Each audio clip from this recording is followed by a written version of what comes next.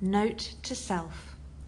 As Sarah Williams says in The Old Astronomer, though my soul may set in darkness, it will rise in perfect light. I have loved the stars too fondly to be fearful of the night. I shall repeat. Though my soul may set in darkness, it will rise in perfect light. I have loved the stars too fondly to be fearful of the night. That is all.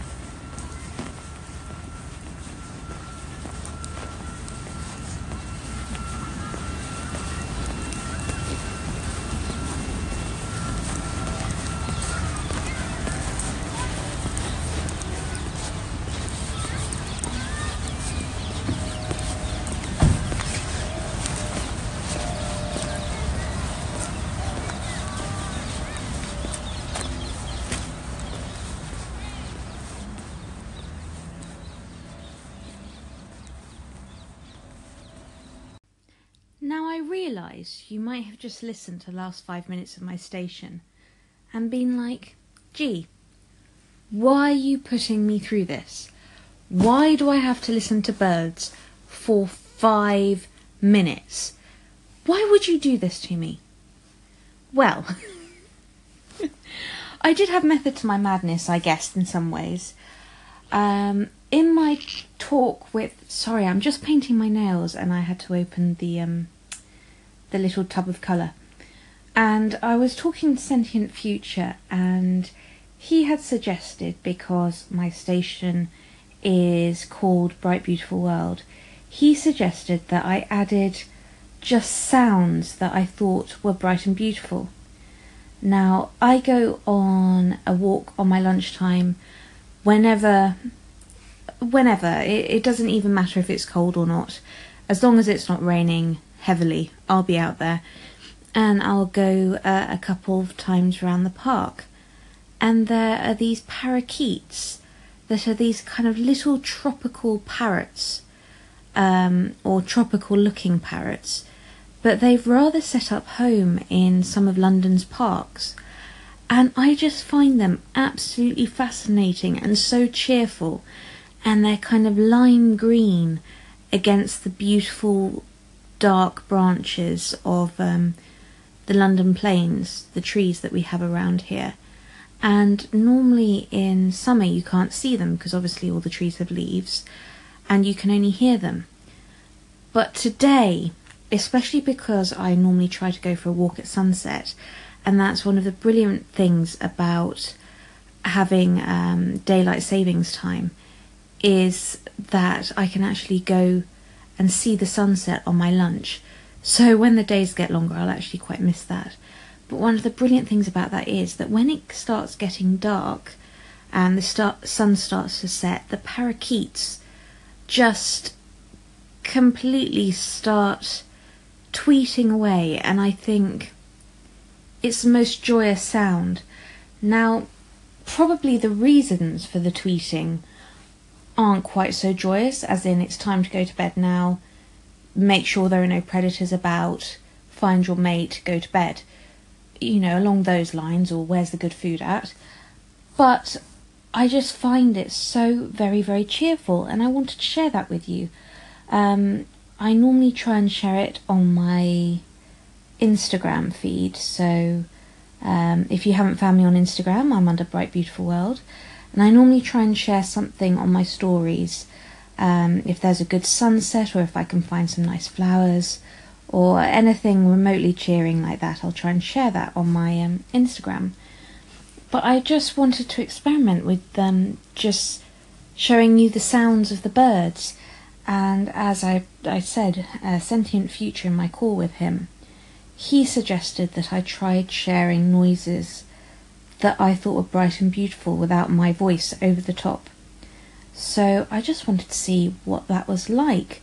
Let me know if you have any opinions, and I kind of hope you enjoyed it, and I hope you enjoyed the break from listening to people talk, even though I know that's why we have Anchor, but even in music there's people are singing normally, so it's not often that we get a break from hearing voices, and just while the birds are talking you can think about anything. You can go away to your own little world, you can imagine you're on a tropical island, and you can just let your imagination take flight.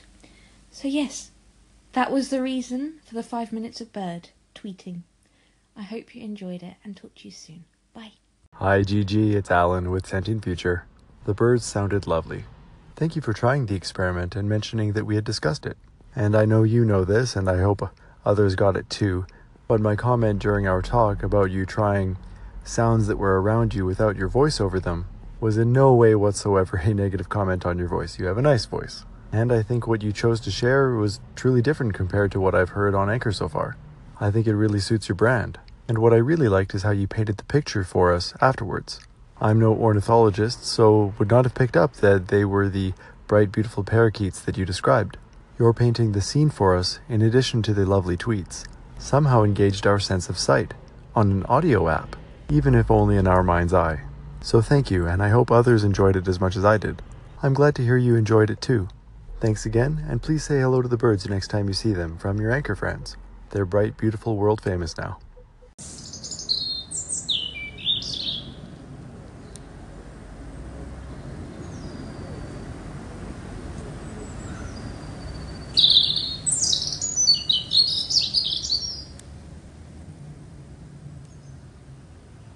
Hello and welcome to Bright Beautiful World. Thank you so much for listening.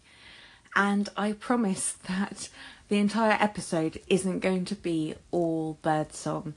But I just wanted to share those with you because I thought they were nice. When I woke up this morning, I heard some more.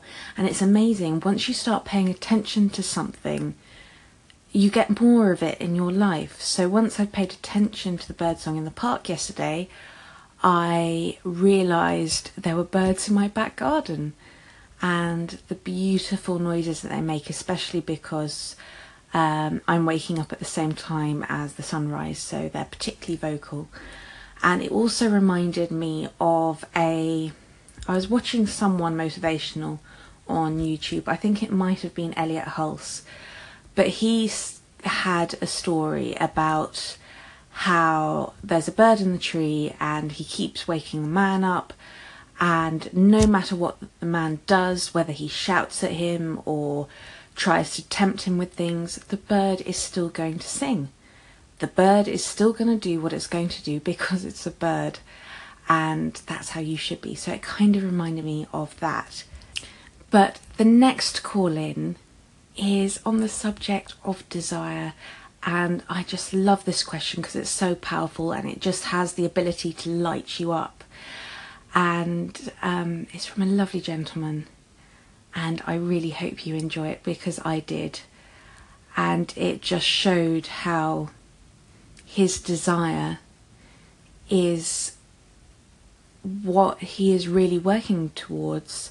If you listen to his station name, Living for Him, it's very much in tune with his desire. And so far, at least for me, all my desires are what I want. I have never considered what someone else might want. So I found that very interesting. I hope you enjoy it. Hey Gigi, late to the desire conversation, so I guess you could toss this one, but here's what I desire. Our Creator desires a relationship with us so deep that He is literally living inside of us. The big thing that gets in the way of that is my selfishness. I desire what my Creator desires. I want people to see God living in me. That is because through us, that is how God is revealed to the people around us. It proves that He really is real. I say that because I grew up in a weird church kind of a situation where you were supposed to appear right, you know, wearing your suit and your tie, being nice to others and sweet. Recently I'm learning He's doing things through me that I would have never been able to do. I want more of that every day. Hi, I'm just trying something a bit new at the moment. I'm recording on my way to work, on the bus, on my headphones, which I've never tried before. So it's just struck me that so often when we think about beautiful noises, we often think about the noises of nature, so bird songs or the sea or rain, or at least those are the ones that sprung to my mind. But is there any kind of man-made mechanical noise that's just as beautiful?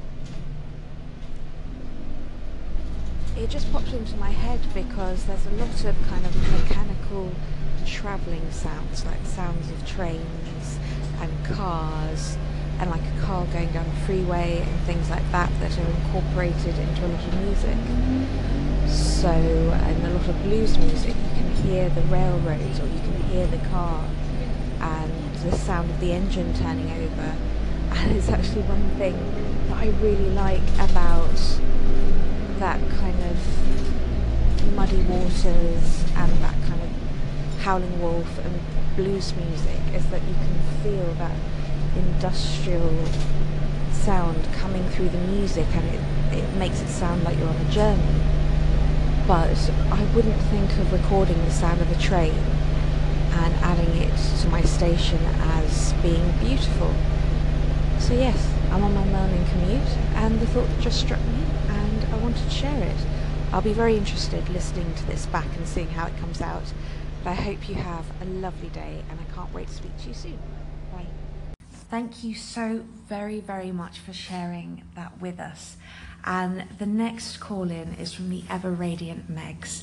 And for the last couple of days, I mentioned that while thinking about the things I wanted to incorporate in my life, I realised that my actions every day weren't making the grade. I wasn't including the actions I needed to take. And Megs called in with some advice, which is fantastic. So thank you so that, and I thank you so much for that.